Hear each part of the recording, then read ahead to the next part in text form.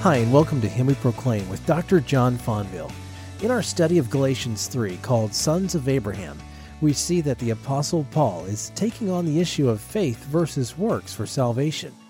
He says clearly that those of faith are the sons of Abraham and are blessed. That's good news, right? Well, not to someone who is a direct descendant of Abraham and has been trusting in the law and works to be blessed. This was a big deal, and we're going to find out more today in a message called The Blessed Life, Part 1. Galatians chapter 3, verses 6 to 14 is what we're studying. Let me just give you some context. Turning from the subjective experience of the Galatians in chapter 3, verses 1 to 5, Paul is now turning to the objective evidence of the Scriptures. And he's proving his thesis that he stated in chapter 2, verse 16. Paul's opponents, as you'll see this morning, took great pride in their relationship to Abraham. They appealed to Abraham in defense of what Paul calls in chapter 1 a different gospel. And so Paul takes up their argument and he turns the tide against them, and he uses Abraham as well. And in chapter 3, verses 6 to 14, Paul is using Abraham as a test case. And he's showing from Abraham this, is that the Scriptures teach justification by grace through faith alone, from beginning to end. No person has ever been saved from Adam and Eve until the consummation of the second coming of Christ. Nobody has ever been saved by keeping the law. Never. It has always been by grace through faith in Christ alone, to the glory of God alone. And so what Paul does in verses 6 to 14 is he quotes 6 Old Testament passages to prove his case from the Scripture. And he's positively showing in verses 6 to 9, he's making the positive case that faith alone in Christ alone leads to a blessed life. It is the pathway to blessing. Chapter 3, verses 6 to 9 is the pathway to a blessed life. And so what Paul does in verses 6 to 9 to show you this blessed life is he gives you 3 arguments. And these 3 arguments prove from the Old Testament Scriptures that salvation is by grace alone, through faith alone, in Christ alone. So that's the context. The first argument, we're going to go back to it for a minute, is in verse 6. And he says in verse 6 that Abraham was justified as an uncircumcised Gentile. I just want us to come back to verse 6 before we move on, because verse 6 is the heart of the gospel. It is the heart of your Christian life.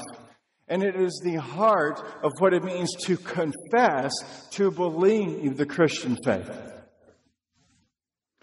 Paul says through no work of his own, through no merit of his own, through no virtue of his own, God counted Abraham, who Paul says in Romans chapter 4 was an ungodly man. God, through faith, counted an ungodly man as righteous. And Paul is saying that when we trust in Christ alone, God is like an accountant, and he takes his account of righteousness and he transfers his righteousness into our bank account, which is depleted and zero. And the righteousness that he gives us, we saw last week, is this kind of righteousness. It is the perfection of Christ's obedience and the perfection of his death applied to us. So that when God looks at us, it's just as if we have always obeyed and just as if we have never sinned. So that righteousness, that complete and perfect righteousness that God gives us, we said is characterized as Christ's active obedience and his passive obedience. His active obedience was simply his action in his life, perfectly fulfilling the law. His passive obedience in his life and his death on the cross consummated, receiving the full penalty and punishment for our sin. The curse of the law, Galatians chapter 3, verse 13. Now, just a word of clarification about that to help you think about this for a minute. You must not distinguish in your mind, okay, Christ, active obedience and passive obedience. This here and it's here. It's one complete obedience. It's a whole. It's the complete thing. And so, for example, during every moment of Christ's incarnate life, Christ was engaged simultaneously in active and passive obedience. Let me give you some examples, just two. In Isaiah chapter 53, verse 3, the prophet Isaiah says this, that Christ was despised and rejected by men. That is his whole life. He was a man of sorrows, and he was acquainted with grief his whole life.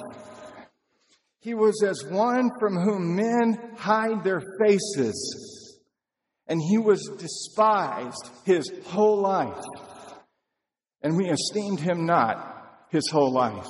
He suffered his whole life.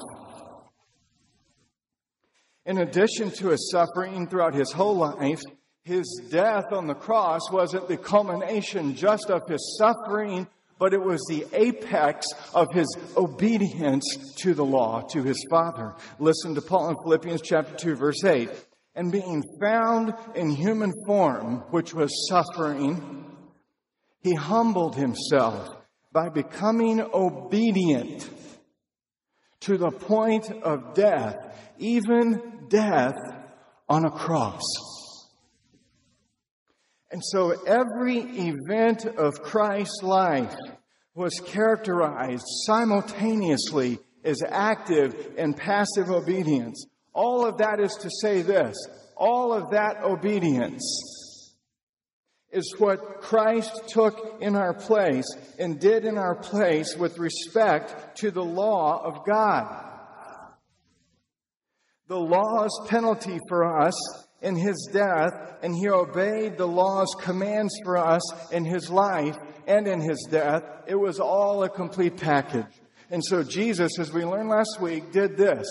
He not only saved us from eternal condemnation and judgment, but he also earned for us our entrance to eternal life.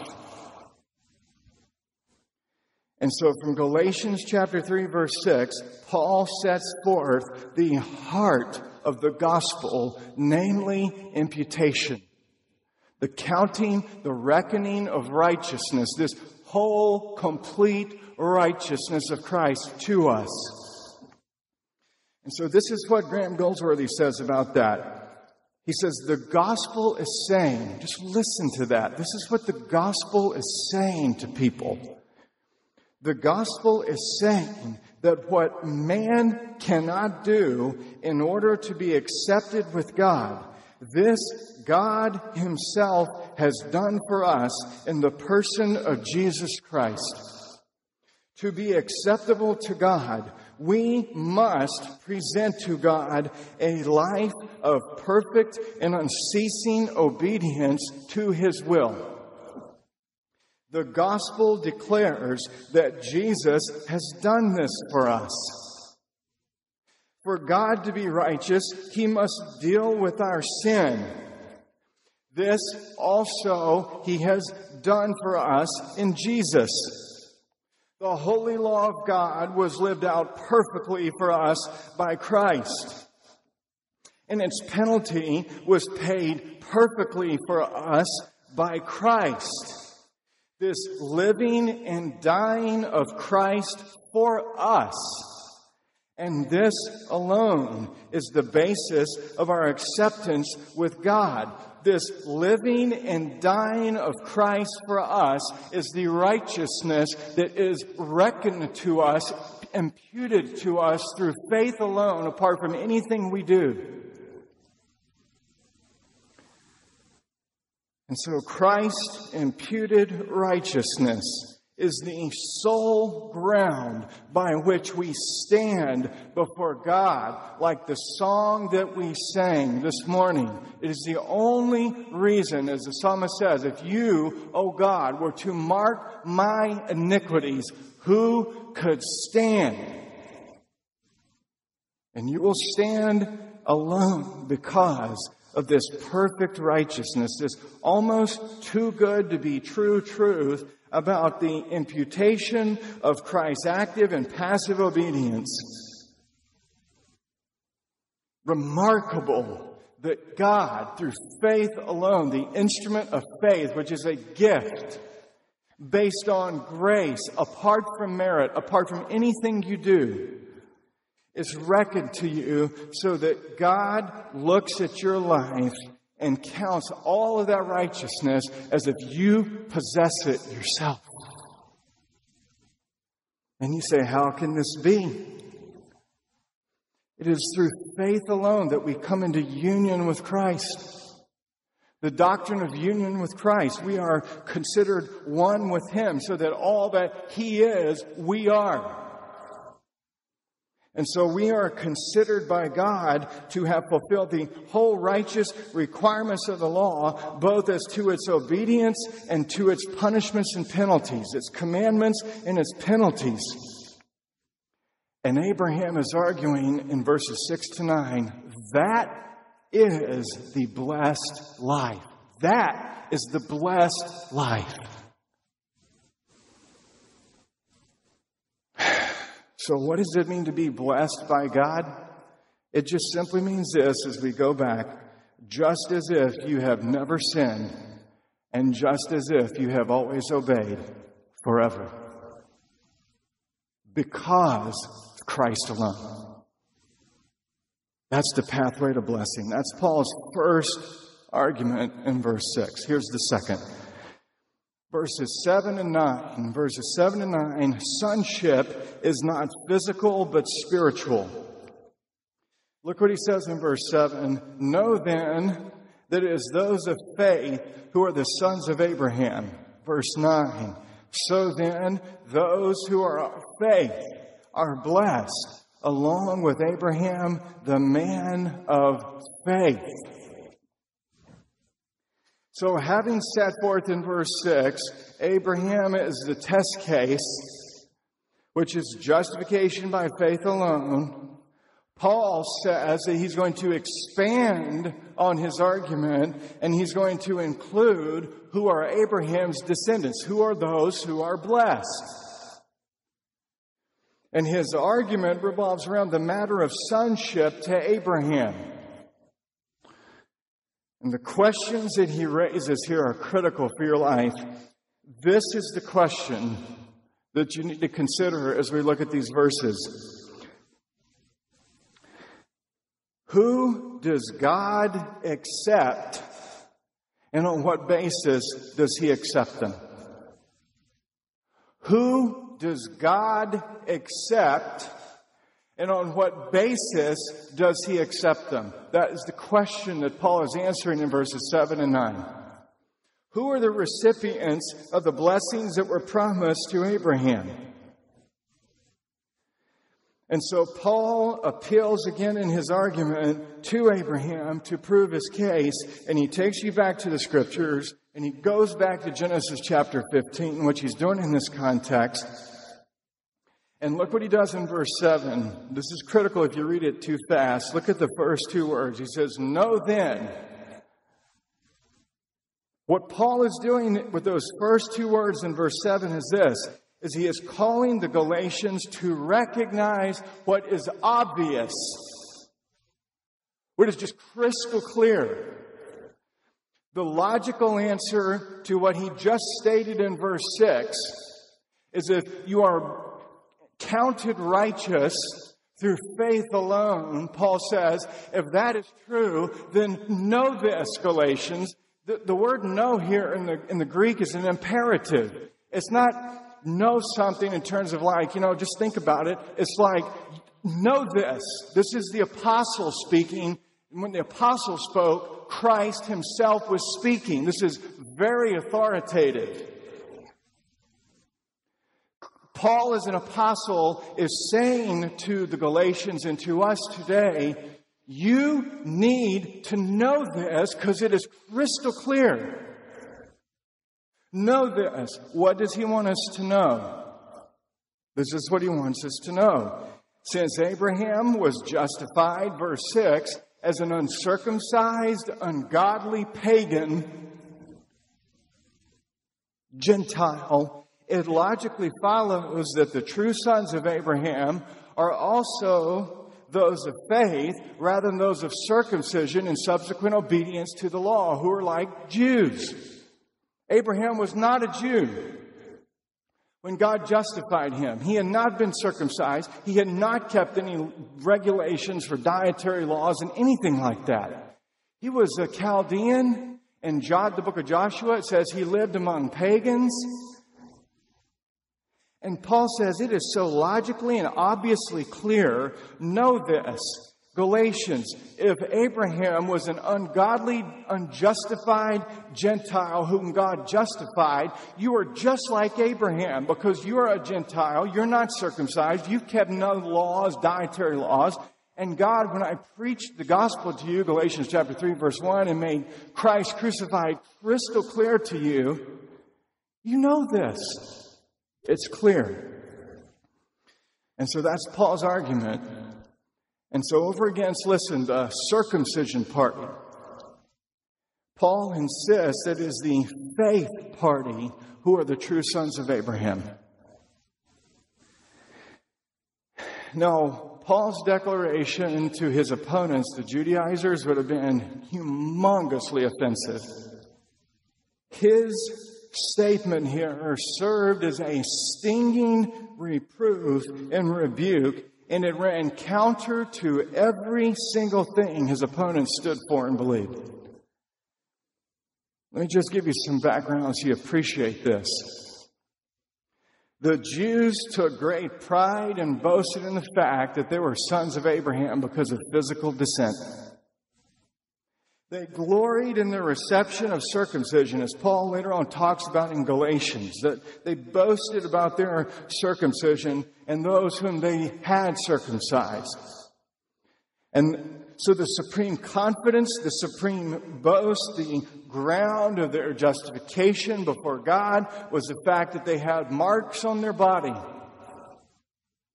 And the fact that they had subsequently kept some dietary laws and observed some Jewish feast days. And so they were the real godly people.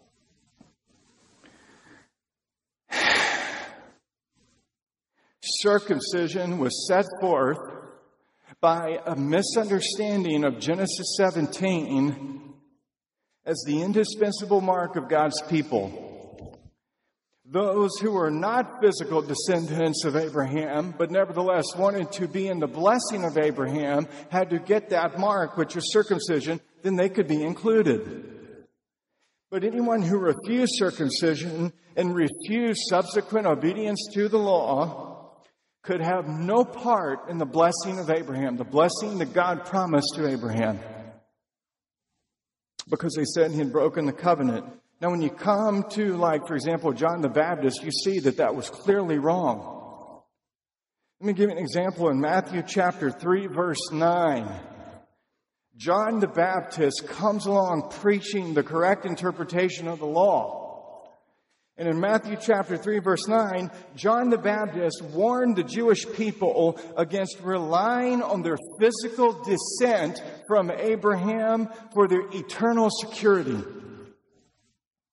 He says, don't think that because you're physical descendants from Abraham, you're the people of God and you're the blessed people, because God can speak to that stone and make it a child of Abraham. John the Baptist clearly understood that physical descent from Abraham did not equal being a true son of Abraham. Jesus, in John chapter 8, you might want to turn there just for a minute. Jesus in John chapter 8, Jesus clearly distinguishes in John chapter 8, crystal clear, between Abraham's physical and spiritual seed, offspring, descendants. And as he confronts the scribes and Pharisees here in John chapter 8, Jesus reveals and illustrates for us the deep-seated pride of the Judaizers that Paul was contending against. So let's just look at this for a moment. Look at chapter 8 and look at verse 31. So Jesus said to the Jews who had believed in him, "If you abide in my word, and you are truly my disciples, and you will know the truth, and the truth will set you free." They answered him, "We are offspring of Abraham and have never been enslaved to anyone. How is it that you say you will become free?" Look at verse 37. "I know that you are offspring of Abraham.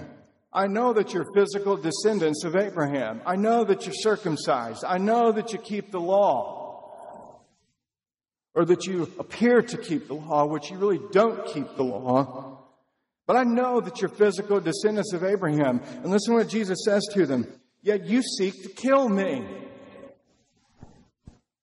Later, John says, "Abraham rejoiced to see my day." We'll come back to that in 2 weeks, because Abraham saw Christ, he believed in Christ, he was saved by Christ. If you believe the promises of God, what don't you want to do to God? You don't want to murder him.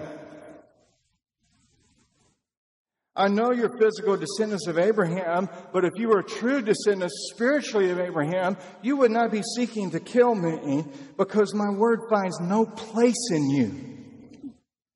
I speak of what I have seen with my father, and you do what you have heard from your father." And Jesus looks right at his opponents, and they answered him, "Abraham is our father." There's the boast. There's their ground of justification. It's right here. And Jesus said to them, "If you were Abraham's children, offspring, you would be doing what Abraham did." What did Abraham do? He believed God. He trusted God. He placed his faith in Christ alone. "But now you seek to kill me, a man who has told you the truth that I heard from God. This is not what Abraham did. You are doing what your father did." And then Jesus goes on, they accuse Jesus of sexual immorality and being born of fornication. And then here Jesus says this, "Your father is the devil." We're going to come back to that. Physical descent equals the devil, condemnation, judgment, eternal punishment. Spiritual descent equals eternal blessing. We'll come back to that. Just keep that in mind. So John the Baptist said physical descent doesn't equal justification, blessing. Jesus, physical descent doesn't equal blessing, justification. Paul, Galatians chapter 3, go back to Galatians chapter 3, verses 7 and 9. In similar fashion as John the Baptist and Jesus, in contrast to the Judaizers' legalistic view of the Old Testament scriptures, misreading Genesis 17, forgetting Genesis 15 and Genesis 12. Paul also, like John the Baptist and Jesus, sets forth a gospel-centered, grace-centered view of the Bible and of justification. It's critical. If you read Graham Goldsworthy's book, Preaching the Whole Bible as Christian Scripture, Graham Goldsworthy says this: if you want to understand the Bible, you must understand this, that the gospel is the key that unlocks the whole meaning of the entire Bible. It's exactly what Paul's saying here.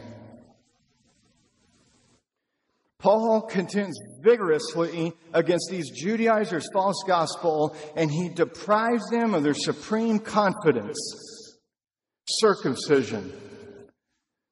And he argues that just as Abraham was justified by faith alone as an uncircumcised Gentiles, so are the Galatians and so are we.